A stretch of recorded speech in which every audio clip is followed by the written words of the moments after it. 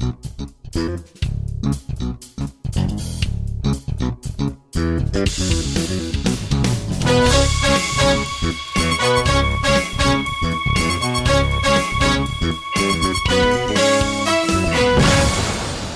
and welcome. This is the podcast of TechEU and another interview special episode recorded in Helsinki. I am Andrei Degeler, the host and producer of the show.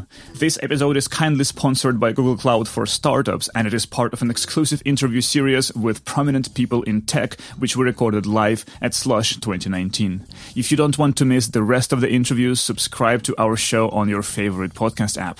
Here's a taste of the interviews that we've prepared for you today. Looking for an absolute truth in a complicated environment, in a world where, information is being shared, distributed, used maliciously or accidentally lost and breached. It's very complex. So in 3 minutes, you can really understand what's happening and why whales, we should be spending more money in preserving whales because they help clean up CO2 emission.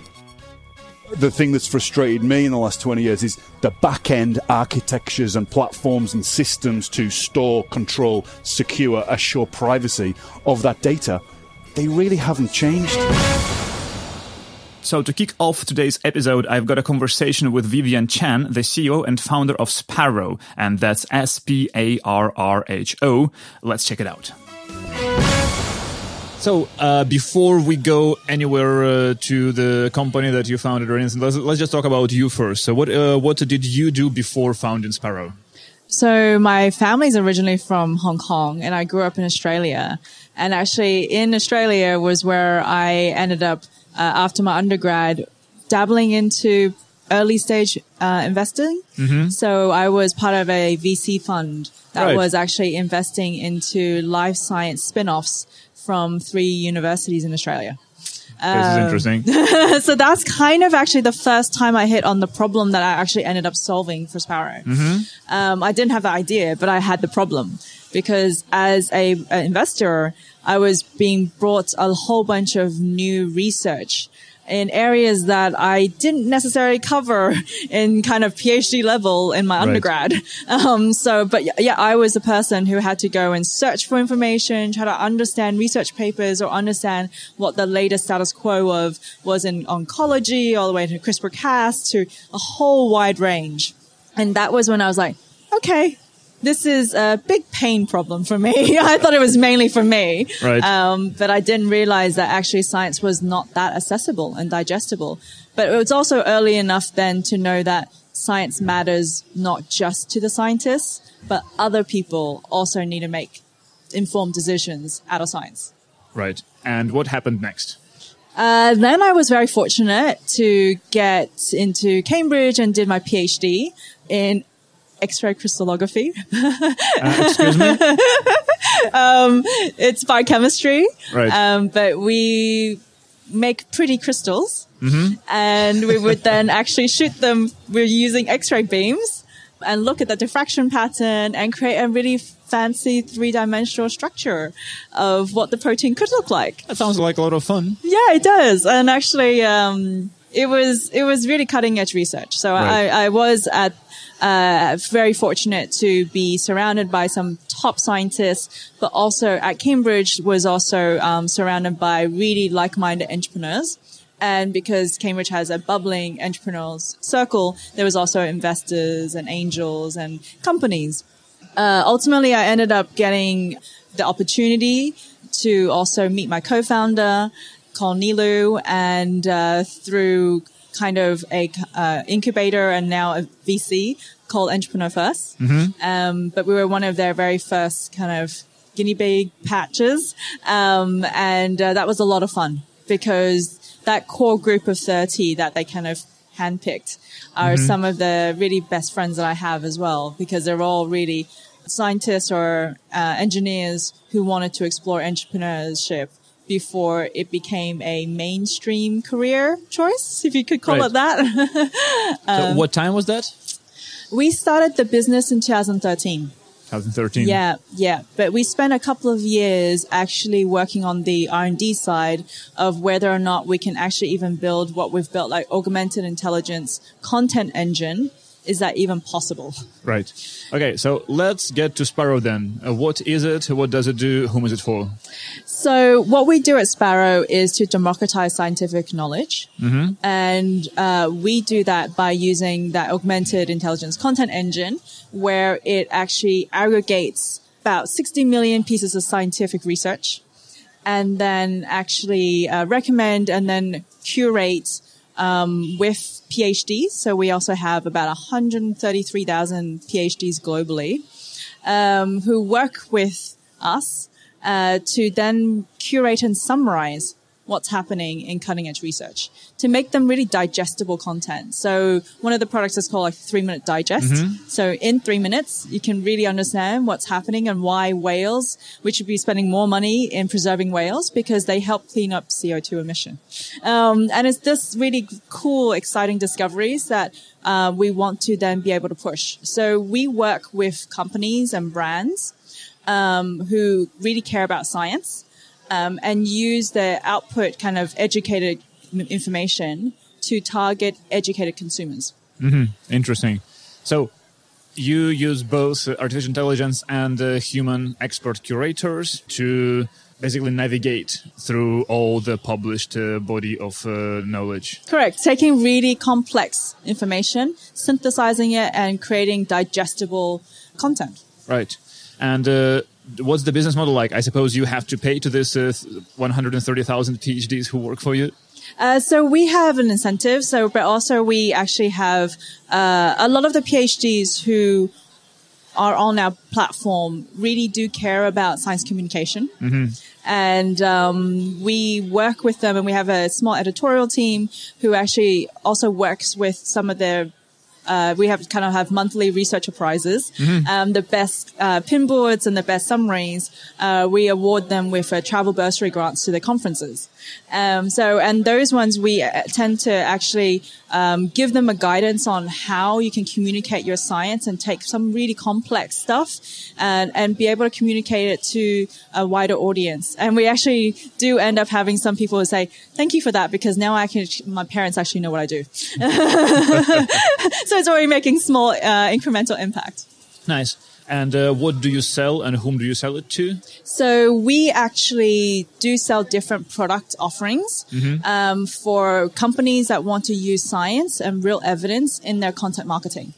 So that's a whole range. So if you want to use science and actually educational information to target new leads, so B2C companies, then we have a different offering there. If you want to use it to nurture and engage your existing and potential clients, that's also a different offering that we have. So at the moment, we're working with pharmaceutical companies and a lot of wellness brands, looking specifically in femtech and also fertility. Because there's a load of really interesting research out there, that, for example, fertility, we've been pushing out stuff like bone marrow research that can actually potentially help females stay pregnant for longer. And it's those kind of really interesting educational but digestible content that then attracts the right kind of educated consumer groups to reach out and look at potentially being a lead for a company. So are you selling content itself? So like you're already selling like the pieces that can be published by these customers of yours? Yeah, so it's a very interesting kind of content package, but it's packaged differently depending on what the client wants. But the overall umbrella is really bringing science into real content marketing in this digital age for educated consumers. Oh, this is really interesting. And what sort of financial stats can you disclose? Like, are you growing? How fast are you growing? What the revenue is like, and so on and so forth. So on the revenue side, we're relatively young because actually we wanted to make sure the R&D engine works. But the pharma and the wellness is our very first kind of streams. We've raised about $3 million to date, and we'll be looking at more fundraising next year. What do you need the money for? We will be looking at the money to scale, mainly on the pharma and wellness side, and also ultimately to bring on another new industry and sector, because our engine does all sciences. So we can also start doing things like sustainability and like the whales, for example. That would be very interesting for a lot of other brands and consumer groups. So what's the engine itself like? Does it index all the published research and then kind of churns some topics that the humans then look at? Yeah, so it does the aggregation elements. It indexes all of the cutting edge research. We have about 40 to 50,000 sources that we check on a regular basis. And then we actually do the recommendations, and that surfaces recommendations to our PhD network. Right. And then the PhDs themselves add another level of non-linear connection points, because the humans are still better at making those connection points. So, for example, being able to kind of say that this mathematical equation in this paper could potentially be relevant to an agricultural problem. And tying them together they kind of pin them into what we call a pinboard. And that really sends signals that these two papers might be more relevant than it otherwise suggests, because it doesn't have references or citations linked to each other. And then obviously the new layer on that is the summarization. And now, because of the hundreds of 3-minute digests generated by our PhD network, we can start doing some cutting edge kind of algorithms. And we're starting to work with some researchers on the NLP side to maybe have machines actually do a lot more auto summarization. Right. By training from the 3-minute digest that our community's generated. It's interesting. And who writes the pieces that you end up selling to these pharma companies? For all brands, it depends on kind of the topic they are interested in. The companies have no influence around the content that we create. So we remain ourselves as an independent third party because the brands cannot interfere with what the research says. And then that's where all the research community gets involved, but also we do have an editorial team who then actually cleans up and polishes and makes sure it is of high quality. Nice. So in order to index all this published research, you have to have access to all this published research, and that is often pretty expensive. How to deal with that? So we were very fortunate. We started off the whole project with a really good agreement with the British Library. But also what we started realizing is that we don't necessarily need all of the research sitting behind the paywalls. Just the metadata itself was already relevant for us to aggregate. And then we could then push it to our PhD community who are already in universities, who then actually will be able to start, training the algorithms like, okay, is the machines right or wrong? And ultimately, at the end of the day, even the pin boards that are curated by the researchers are starting to become interesting reading lists for other researchers, especially other researchers from, I say, developing countries where they don't have the same kind of funding to pay for all the paywall access.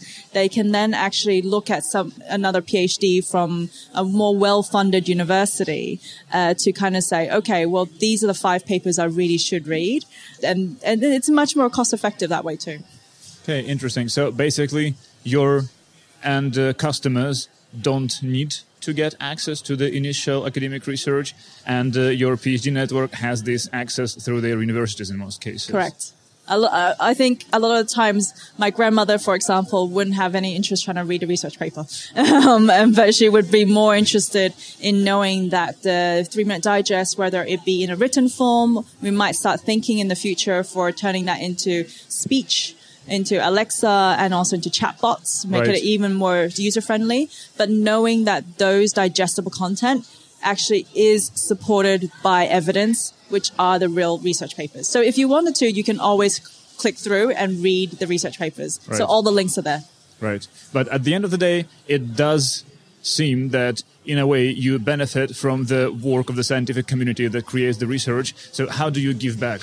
Yeah, so I think the key thing is that the research community have always been wanting to give some sort of communication and impact. At the moment, all of their research papers are behind paywall. And when you do actually submit, you also sign off your IP to the publisher, which is what the status quo is right now. And right now, those are kind of behind paywalls. as opposed to if you're trying to pin, and the scientists are using the pin boards as much more of a portfolio. So you're starting to see it as a portfolio of, I am also a thought leader in my own space. I don't need to create a LinkedIn account, because in LinkedIn, you can write whatever you want. But using a Sparrow pin board, you do showcase that I do know the space by pinning these 8 to 10 or 12 articles. I'm writing and synthesizing my research in a way that's much more digestible. And it's also not behind paywall. Right. So let's get back to Sparrow as a startup and talk about the funding experience. So this is coming from Entrepreneur First, as you mentioned, right? So how profound was the impact of Entrepreneur First on what Sparrow ended up being? Oh, great, because that's where I met my co-founder. Right. Also, the opportunity for me to be an entrepreneur. I didn't choose to be an entrepreneur, actually. And Entrepreneur First at that point was also a non-for-profit. Mm-hmm. It wasn't a venture capital yet. And they themselves were entrepreneurs trying to figure out how to turn this into a program. So I felt like the whole experience was great. I also got introduced to a massive network, some of which have turned into investors, mentors, lifelong friends of mine, and ultimately now also like my co-founder. And through that process, but also I was also the president of Cambridge University Technology and Enterprise Club. So that also enabled another network combined with the London network, which has been really supportive on where we got to at Sparrow. Right. And how big is your team now? The team is relatively small because actually we're under 20 people. Right. But because we have a great network of PhDs. So we really want to be lean in-house and work closely with the researchers. We also invite the researchers to come to our offices. We might be thinking more of a community type play in the future. And this is also where the fundraising comes into place, allowing for much more of the community to for us to hold events, get the researchers, the winners of the researcher prize together, and hold local events that way too. Right. This is really interesting. So what are the plans then in general for Sparrow? Like, where do you see it in 2, 5, 10 years? Like, how do you want to expand? So ultimately, the near term is making sure that we can actually scale in terms of the commercial side, that proving that brands and companies do care about using digestible science and educational information to communicate that. But the longer term plan is that actually by using this B2B2C methodology, we are trying to democratize science bit by bit by allowing for a new set of user group, whether it be educated audiences in all different sectors, to eventually understand what's happening in science in a media fashion that is super accessible to them. Ultimately, my kind of long-term goal is maybe one day someone like my grandmother can understand what's happening in Alzheimer's or whatever she wants in her own language. But that's a very, very long vision. So whom are you competing with in this field? So there are different kind of competitors on the content engine side for aggregation, curation, and summarization, less so in the scientific research sphere. There's more competitors who do it in other legal or in government or financial data. In terms of competitors on the kind of content marketing, it would be traditionally your agencies or also companies who generate quantity, kind of a lots of leads generation as well. And it's a mixture, hybrid of marketing companies as well as consultancies. But what we do is we sit in the intersection of both. Interesting. Do you only work with the English language at the moment? At the moment, yes. But the beauty of it is that the PhDs themselves are multilingual. So one step at a time, when we do feel like we've tackled summarization, we will try for translation. Sounds good. Okay, Vivian, thank you so much for taking the time and good luck with Sparrow. Thank you. Thanks for having me. Now, for the second part of this episode, here is something that doesn't really happen on this podcast very often. We are going to talk about blockchain. Well, not me personally, thank God, but my co-host Natalie Novik, who interviewed Ian Smith, the CEO and founder of Gospel Tech. And yes, she also asked why he chose this name for his startup. Let's check it out. Hi, Ian. Thank you so much for joining us today at Slush and taking the time. Thank you, Natalie. Slush is amazing. It's my first Slush. And, I've been on the kind of tech circuit for many years, but to come here and kind of have that like super early stage and growth stage vibe is so exciting. It's really an honor to be here and share the experience. So many other founders were kind of struggling with a lot of the things and enjoying a lot of the things that we are at Gospel.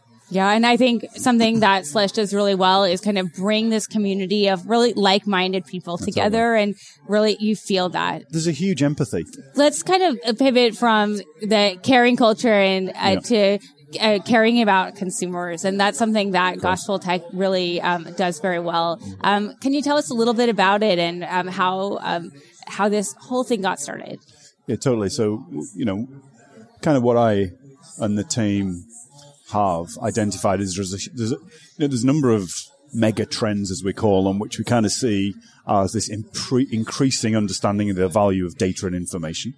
And I think that as we move from intuition to data-driven businesses and process, everybody kind of understands whether it's an aeroplane, whether it's a human pilot or a machine, whether it's oncology or X-ray data, whether it's being analyzed by algorithms or people. We're kind of at this scaling transition as a culture that we're moving to data-driven, repeatable technology. Mm-hmm. So the underlying data set has to be trusted and assured to make sure that transition is, appropriate and in line with what businesses and people kind of need. So that trend. And then I think that, we are, not as exciting as many startups say, but we are an enterprise B2B technology company. We're selling to large companies who are struggling with a number of data challenges. So, what we're kind of focused on in that data area is where sensitive data or valuable information is being consumed in this world of increasing digitization, moving from human intuition to data, but also in this decentralization mode. And I think if there's one thing that kind of where our real differentiation is, it's where processes and these data challenges are by their nature distributed and decentralized. Mm-hmm. So, I kind of firmly believe organizational structures, globalization of business process, supply chains, all of these these are manifests of a decentralized world that we're moving into. Yeah. So I think that those two trends of data and decentralization are really the two core pillars of what we've built at Gospel, the third one being the technology that we've used, which is an underlying blockchain architecture.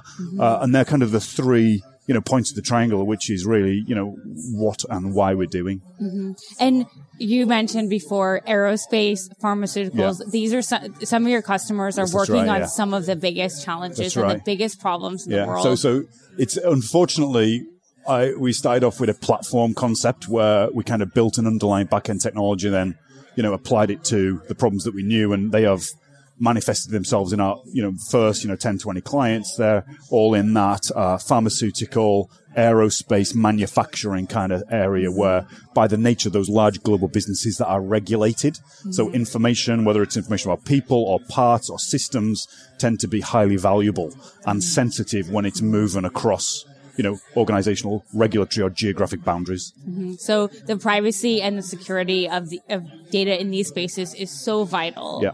And you really came to blockchain as a really early adopter. Oh, yes.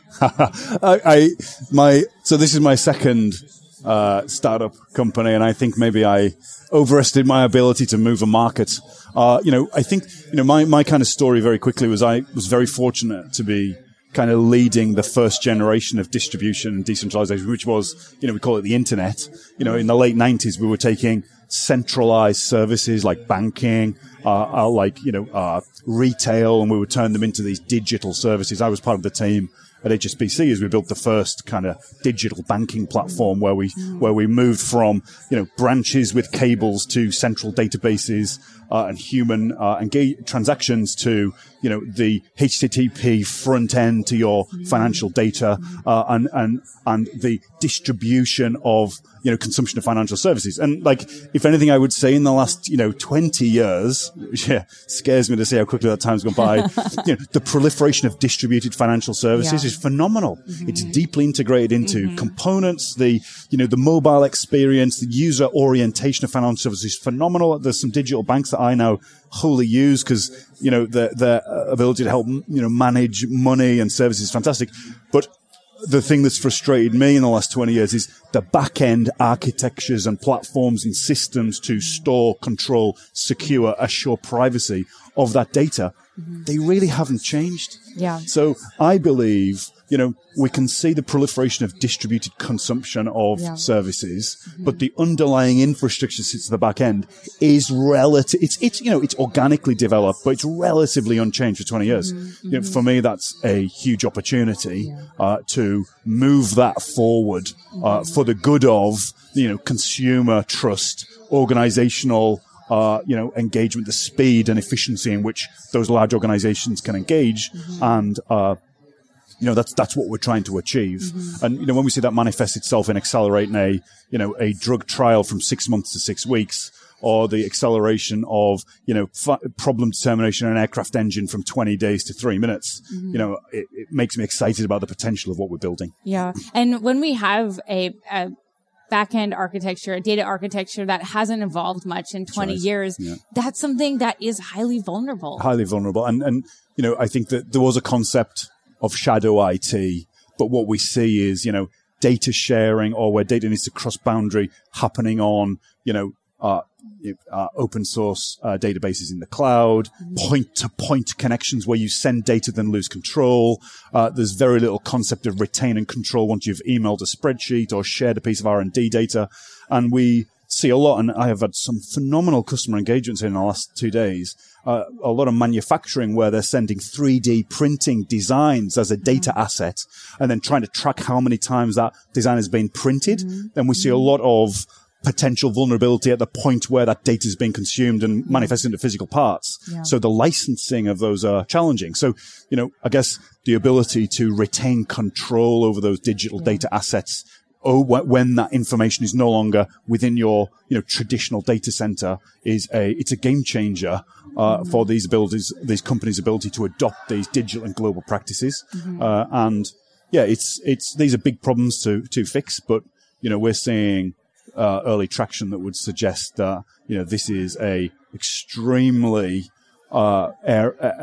important area and problem to fix. Yeah. So let's talk a little bit about Gospel's solution to that problem, and can you describe the customer journey and kind of their experience using your software?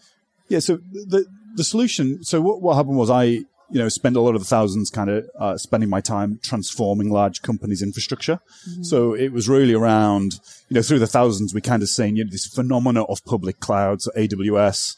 And I'm very excited to be partnering with Google. They're an amazing public cloud provider, especially as we go into enterprise. But what I would say is that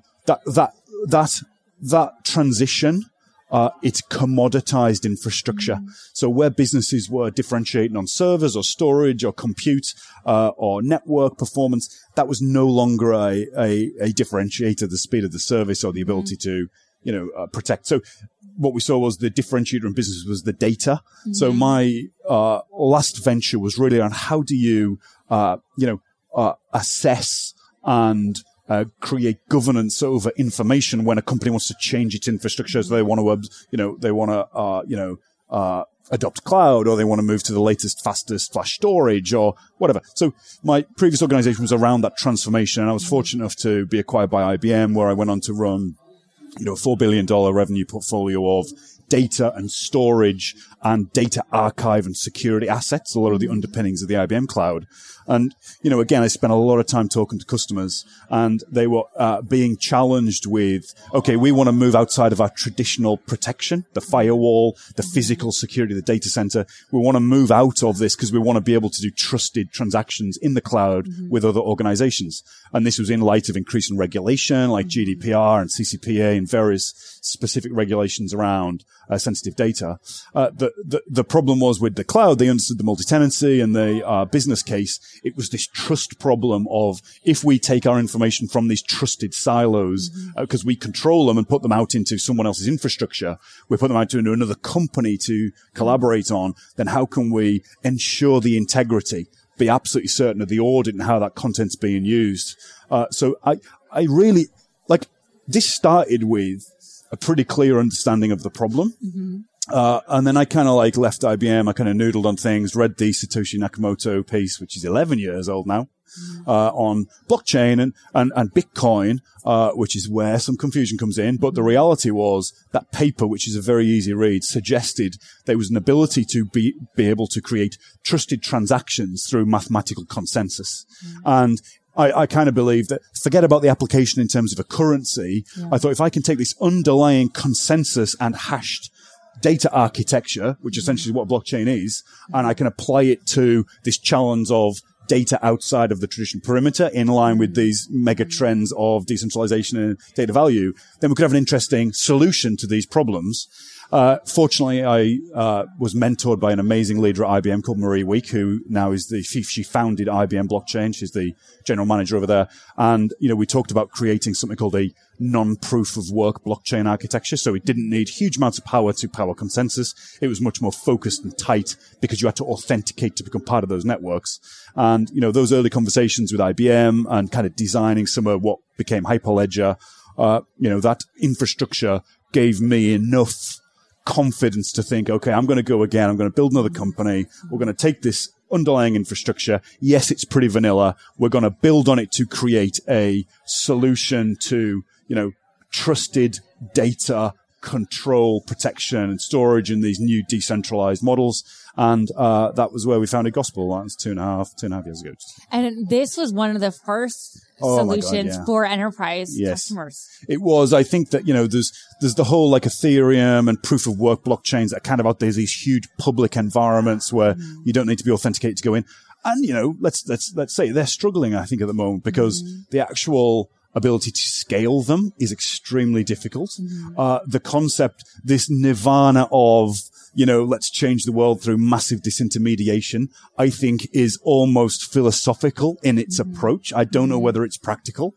And that for me was never the exciting thing. I'm pretty like boring engineer, I would suggest. For me, it was always about this control within a controlled network environment. Let's give control to the network as opposed to a single actor. Let's have a log that the network has that can't be retrospectively changed by any single actor. And let's use that to accelerate these digital transactions and collaborations.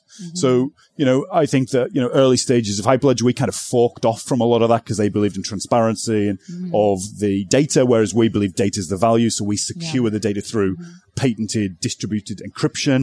And kind of what's our invention, I suppose, is like a lot of the other blockchain technology was applying the consensus model to the write process. So as you append a new transaction into this environment, you have to get consensus to do a pre-state and post-state approved write.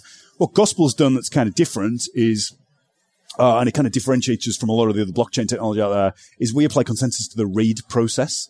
So whether we're storing structured data inside Gospel, kind of like a database, a NoSQL database, or a Neo4j like, data structure, which is very much graph-like, or we're encrypting files and hashing them and storing the encryption keys within our ledger.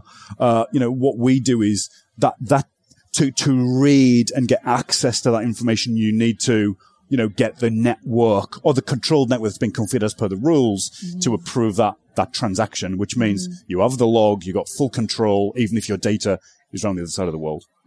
And, interestingly, we were in a pharmaceutical roundtable with a CIO, one of the large pharmaceutical companies, and he was kind of like, it's a little bit like the nuclear keys where they all have to turn the key at the same time, and it was like a very simple analogy. Not that I like the analogy of nuclear, but the weapons. But I think the point was something that's of value that you want no single person to or organization to have complete control over. We all turn the key at the same time. That unlocks, that consensus is given a approval process, which is hugely aligned with, ethical use of information, ethical access, but also these GDPR and other regulations that we're seeing in California and other places that are starting to take consent, contextual access security very seriously. And in your career and working with enterprise customers, you knew the vulnerability of data. What was the cost could be incredibly high. And you came to understanding blockchain in a very organic way and understanding that this could be a solution to this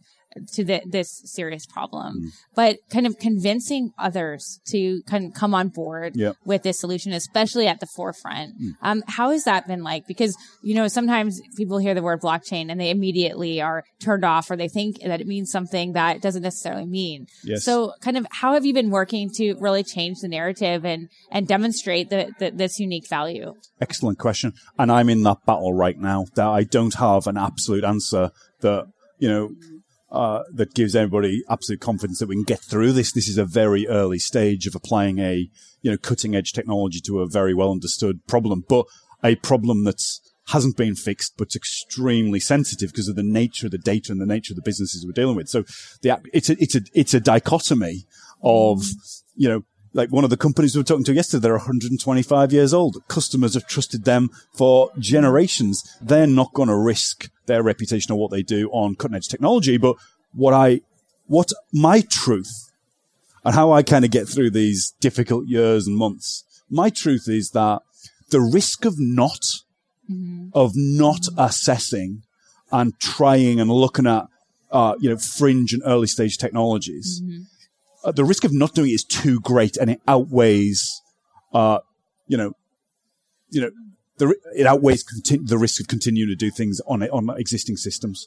Data breaches occurring, bulk data breaches. People have been increasingly aware of the value of their data. And, just in the last, I think, 12 months, $400 million of GDPR fines. And I know fines that's soft. It doesn't drive business cases, but I think the cultural, an ethical view of what's happening around information from a consumer perspective is much more transparent. And from a business perspective, if assets are increasingly becoming digital, then the ability to store and utilize those with trust is a massive differentiator when it comes to speed and competitiveness.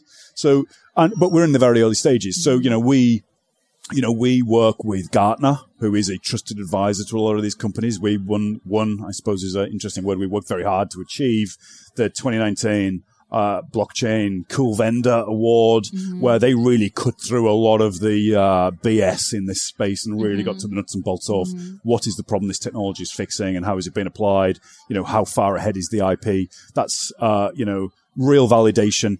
Yeah, I think we're at the point now where we spent a lot of time this year kind of talking about the technology, and it was long implementation cycles. We were, back in August, we partnered with Google Cloud, to massively accelerate the deployment of our technology. We, now you can deploy Gospel 3-node environment for secure, trusted data security, sharing in 15 minutes on Google Cloud. We built it in Kubernetes, which is a phenomenal technology to accelerate some of the complex implementation. So, my kind of view is my truth has been around, explaining we're at a point of digital pressure that organizations, the risk of not doing something is greater than the risk of starting to look at new technologies, whether it be AI, ML, Gospel. And I think that we are seeing a tipping point, certainly at the CIO level. One of our phenomenal board advisors, Kimberly Hammonds, she was the group CIO at Boeing.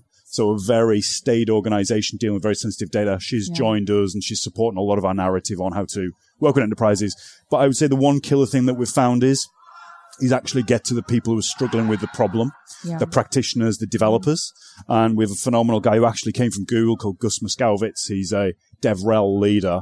And, we're really meeting customers where the problem exists, because it's fine doing presentations and podcasts for CIOs, but the problem's manifesting itself where organizations are trying to collaborate on sensitive data, sharing patient records, information. A lot of it's being done very badly. And what we're finding our best traction and our best source of learning that customer-centric approach of, okay, let's just get this technology in the hands of people. And, these practitioners, the data architects, developers, they're going to cut through and they're going to find what is real and what is not. And that gives our ability to double down on what's working and, cut out some of the things that we may have intuitively thought were valuable, but maybe weren't. So I would say, for any organizations who's very serious about applying new technology, you got to look at the influencers. Gartner's, they're a serious organization who are very trusted by a lot of large enterprises, and they're very conservative, right? They don't check out this stuff every minute. And then there is getting to the people who've really got the problem. It's fine. I spent 18 months having fantastic CIO meetings about, improving data governance and security and better digital collaboration. But where we really started to find traction was getting to the data architects and developers who were struggling on a daily basis of fixing this. How do we retain control over this valuable information? How do we protect our CIO from going to jail on a huge data breach of our customer or our partner data? And how do we ensure that we're leveraging cloud and AI on data sets that maybe traditionally wouldn't have got access to? And, I think that finish in 2019, it's really been about easing the access to the technology and better articulating the actual business value from those learnings. Right. And kind of making this point of being brave to try a new technology. Yeah. So it can be really tough and really hard, especially with these legacy companies and big businesses. It can. We have found a number of CIOs and chief data officers who are phenomenally receptive to new technology. And I think that they're acutely aware that, to really move their businesses forward and stay competitive, they need to realize this huge, change in the market. As just in the pharmaceutical conversation we had yesterday, it was around, okay, Google have just acquired Fitbit, right? That's going to have a phenomenal amount of right, you got one on. So that's collecting data about your heart rate as we speak. And, if that data starts to get shared with insurance companies, then you have this ethical moral of, well, if they know something about you and your health that's problematic, increases your insurance premium, do you really want to be sharing that information? So, Gospel's not about consumer data, but what we're seeing is this new wave. There's huge amounts of data out there, but there's also many greenfield use cases where we have sensitive data that needs to be handled better with a decentralized architecture, with giving the data owner control, or at least a level of consensual control and visibility into what's happening with that information. And I think if, businesses and services who start to be transparent about that information and data, like using technology like Gospel that cannot be retrospectively hacked or changed or edited because you're part of that network, I think will differentiate themselves in the consumer's eyes as well as the security of business relationships, certainly in the next 10 to 20 years. And I think we're really at the beginning of this global conversation about understanding the value of data, even from enterprise, but down to the consumer level. For these pharmaceutical customers, they understand the challenge and the risk there. But I think companies lower down to startups don't necessarily know the value and the worth of that data and why security is so important. I've seen a lot of it in the last 48 hours. I've focused on, this is an amazing investment. I actually haven't spoke to a single investor, which, I've spoke to customers, spoke to a lot of automotive, pharmaceutical, aerospace, and, the ability to unlock ML models, the ability to use information about their customers to better improve the services they're delivering, whether it be new methods of mobility in cars or better position of aircraft services on it. All of this is now really coming to the fore of data-driven application to innovate in the services we delivered. My view is that, all organizations are now collaborating. There's networks of data and collaboration that aren't persistent. They're temporary or transient, but those transient networks of data sharing and access need to be controlled, shared with trust, and they need to be digital and auditable. And with those elements, I think that those digital networks can appear, operate, produce an outcome, have an audit trail that can never be changed and closed down, or be, this isn't about building a global, Skynet of information. It's Gospel's very much around focusing on, these networks of organizations who are sharing sensitive information and just fixing that problem. Because, the amount of organizations we go into that are still emailing spreadsheets, point-to-point SFTP connections, their data environments are siloed. We saw a phenomenal, and one of our investors, Salesforce, in fact, we were the first blockchain investment by Salesforce because they identified, this need to connect data. And I kind of feel the first generation of that was the MuleSoft API connectivity layer, where what you're saying is we're going to create this open exchange of API data. But what, and that's a phenomenal leap forward because it kind of interprets the language of different applications. What that kind of misses the gospel has, and what I see is this next generation is where even though the data's kind of being sent or being consumed, the owner still has control and visibility into how that data's being consumed in real time, and they can withdraw access with a log that can show, compliance that information and access is still being controlled. So look, this is a very exciting space. It's very diverse. We're probably focused on one of the less exciting infrastructure and enabling business use cases, but it's very real, and we have early stage and these early adopters who are seeing phenomenal value from our technology. I'm always questioning myself as a CEO. I want to move. Everybody wants to move quicker. Everybody wants to move faster. But sometimes, what I've learned is that maybe we just need to slow down and kind of be a bit more reflective of the rate in which these organizations and kind of the world changes, or you just spend a phenomenal amount of energy, trying to pull a market ahead, which is ultimately only going to go at the pace of, the realization of the value and the understanding of the actual risk of not doing something different. So in some ways, we're really at the tip of the iceberg. And when it comes to this technology, and the landscape is really wide open for new operators in this space. I firmly believe in more innovation and startups and clever people and clever teams applying themselves to these problems, because they're real problems. They exist right now, and just to see that the energy here is super exciting. I mean, some of our team are out at Dreamforce, which is a phenomenal event in California. But my feeling, this kind of Scandi vibe and this intimacy that's kind of happening here at Slush, I kind of, there's something about it that really kind of excites me and gives me, optimism about some of the very, very clever and innovative things that are coming out, especially Europe.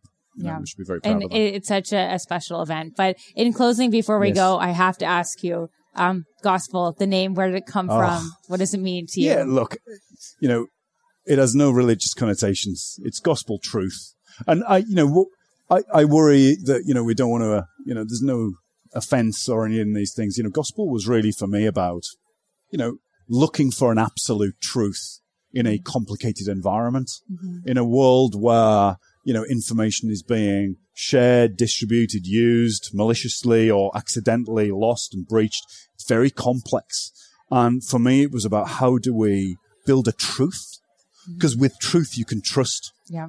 And if we can build a truth across organizations, geographies, business processes, then that trust means manual intervention can be taken out because we've got the trust and verification in the system. Yeah. So it was very much about, the truth and the trust that a system like ours can enable.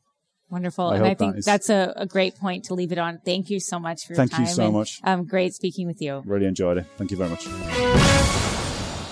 Now, it is time to wrap it up. I hope you enjoyed this episode. Please feel free to email us with any questions, suggestions, and opinions at Andri@TechEU and Natalie@TechEU. Audio engineering for this podcast is, as usual, done by SoundPulse. That is sound-pulse.com. Thank you for listening. Enjoy the rest of your day, and talk to you in our next episode on Monday. Bye-bye.